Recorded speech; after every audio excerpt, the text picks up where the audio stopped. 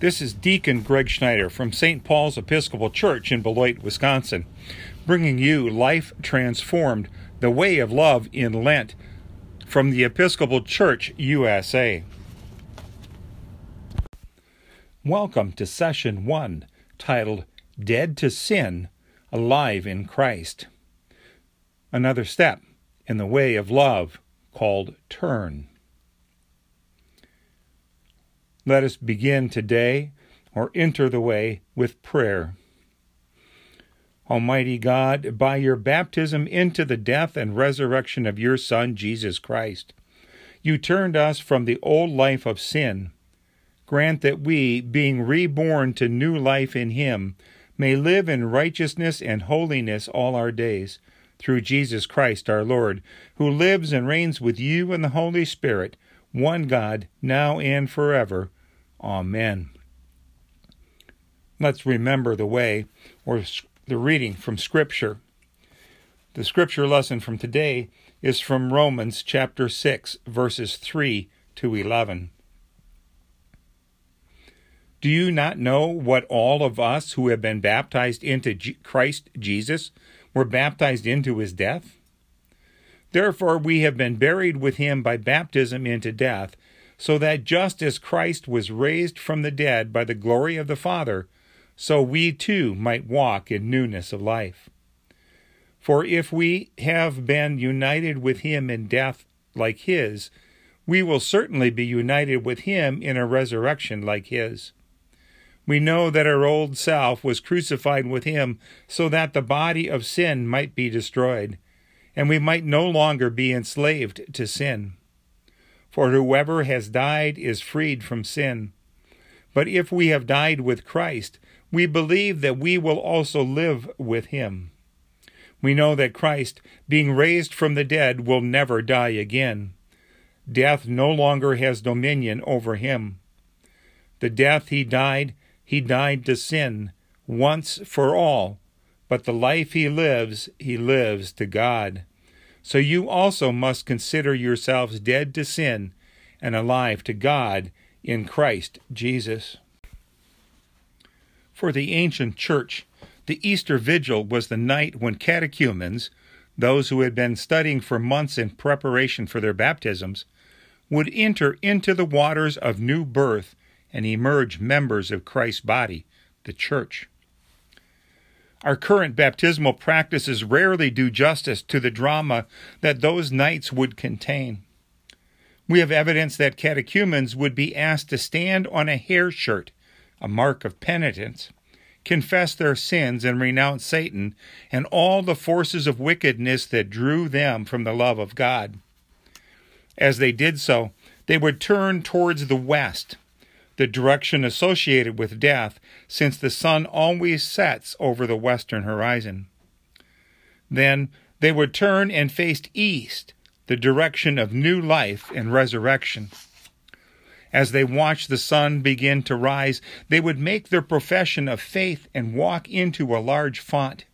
Indeed, the fonts would likely have been shaped as crosses or sarcophagi, a larger, more elaborate casket, to call to mind Paul's words about being buried with Christ in baptism. A jar of oil would be poured over their heads, and they would be dressed in a gleaming white garment. Finally, they would be ushered into another room where all their Christian brothers and sisters would greet them.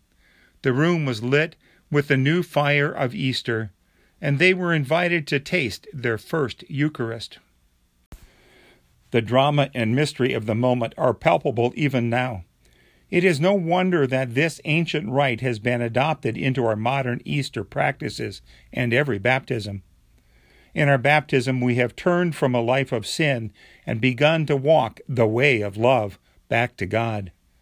In our baptism, we have turned from death itself and been joined with Christ in his everlasting life. And in our baptism, we have turned from living a life alone and have become one with the whole church as members of the body of Christ. In his letters to the Romans, Paul lays out his theological belief that baptism is the turning point in our new life with Christ. It is the time that we leave the life of sin and death behind us to be born into life that is eternal. Paul's vision of a baptismal life is one lived free from the weight of everlasting sin and death. What does it mean to be free from that burden? How much does sin weigh on you?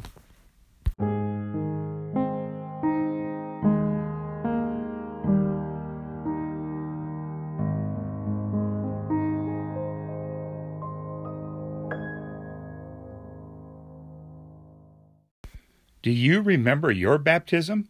If so, what was it like? If not, what might your baptism be like if you were to be baptized today?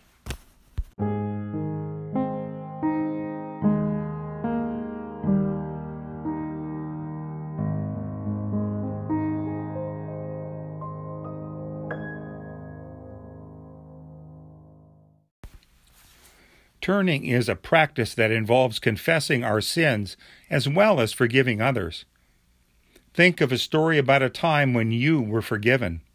How did it feel?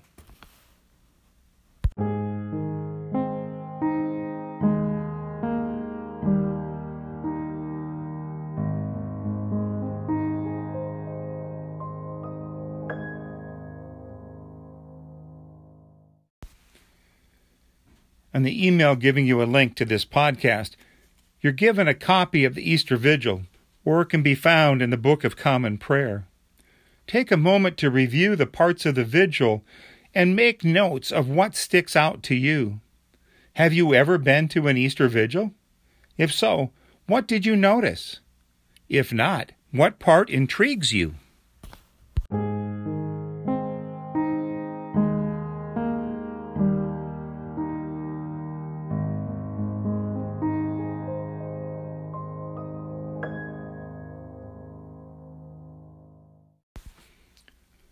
Think about specific practices of turning away from forces that separate us from God and turning towards Christ. Formal examples include the general confession and the reconciliation of a penitent, both in the Book of Common Prayer. Informal examples include the Ignatian practice of examen, to reflect on each day. The examen consists of asking pairs of questions, such as the following. What has brought you joy this day? What has brought you sorrow? Focus on those things that bring you joy. They are likely those that draw you closer to God.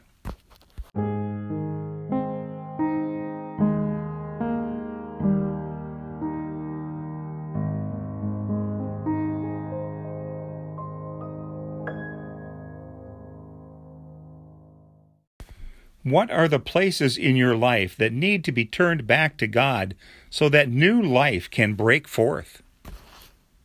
I'm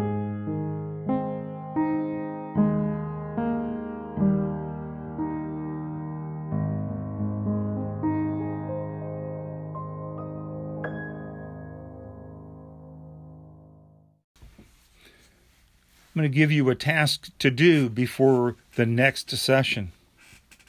Take a piece of paper and an envelope. Take time to write a letter to yourself containing your hopes and prayers for this journey. Imagine that you are starting this time by facing towards the metaphorical West in your life, the habits, beliefs, or behaviors that draw you from the love of God, and make a commitment to turn away from them. See this as an opportunity to turn to a new way of life with God, which is promised to us in baptism. Seal your letter in the envelope and keep it safe until after the last session. Let us end with prayer as we are being sent on our way. Almighty God, who through your only begotten Son, Jesus Christ, overcame death and opened to us the gate of everlasting life, grant that we, who celebrate with joy the day of the Lord's resurrection, may be raised from the death of sin by your life-giving Spirit, through Jesus Christ our Lord, who lives and reigns with you and the Holy Spirit, one God, now and forever. Amen. Thank you for learning with us today. Join us next time to learn more about the way of love.